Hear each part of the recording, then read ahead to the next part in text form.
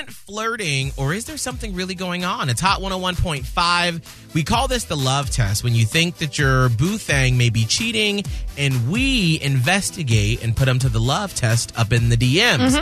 Now, before we find out what you discovered this weekend, Holly, Monica, refresh us with why you wanted to put your boyfriend to the love test. So basically, what I said was my boyfriend and I have a restaurant we like to go to that's like near us. And for like basically the last couple of weeks, this one waitress has been hitting on my boyfriend, and like even when he was in the bathroom, like said he was attractive to me. And so I'm just basically, I don't know, uncomfortable with the whole thing. I want to just sort of see what's going on behind the scenes a little more. So Holly, you put him to the love test.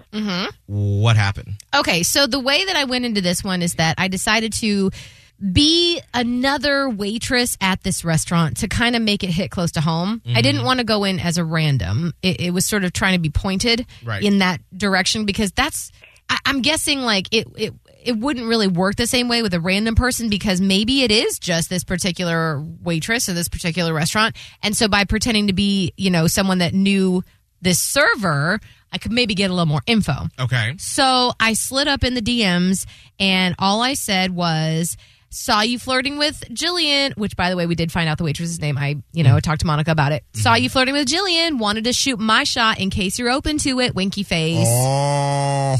And he said, listen, that was a one-time deal where I helped her out. I asked her not to tell the other servers there.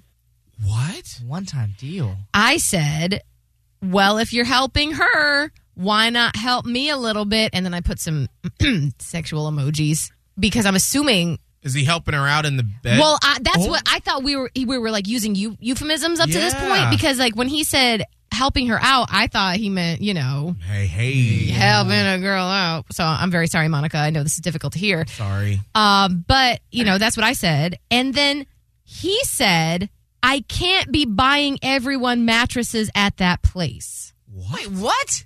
That's what I said. I said, wait, what? Because at this point, I was like, what in the hell is going on? What kind of mattress?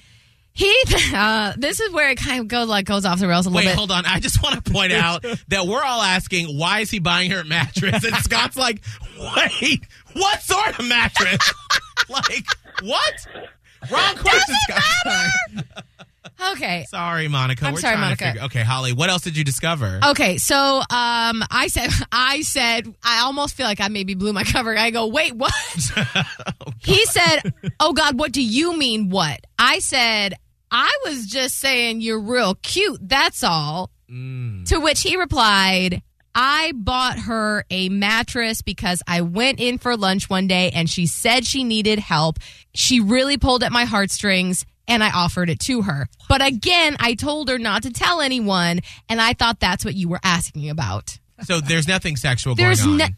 After the little bit of back and forth we had after that, which I felt like that was the main piece of the puzzle, right. I didn't continue to go and see. Like, he didn't even make it seem like he wanted to be sexual at all anyway, right. And he certainly didn't want to give me a mattress. Right. But I was a little floored. Like, here we have Monica's boyfriend who has clearly bought a mattress. Wait, and Monica, does this sound like in line with who he is as a person? I mean, obviously I'm going to ask him why he's not telling me about all of this. Yeah. But, sort of. I mean, it's the mattress thing. We actually have kind of a hookup with somebody. So, I kind of get, if he heard that was what she was, in trouble for. Oh my God. This is starting to make so much sense.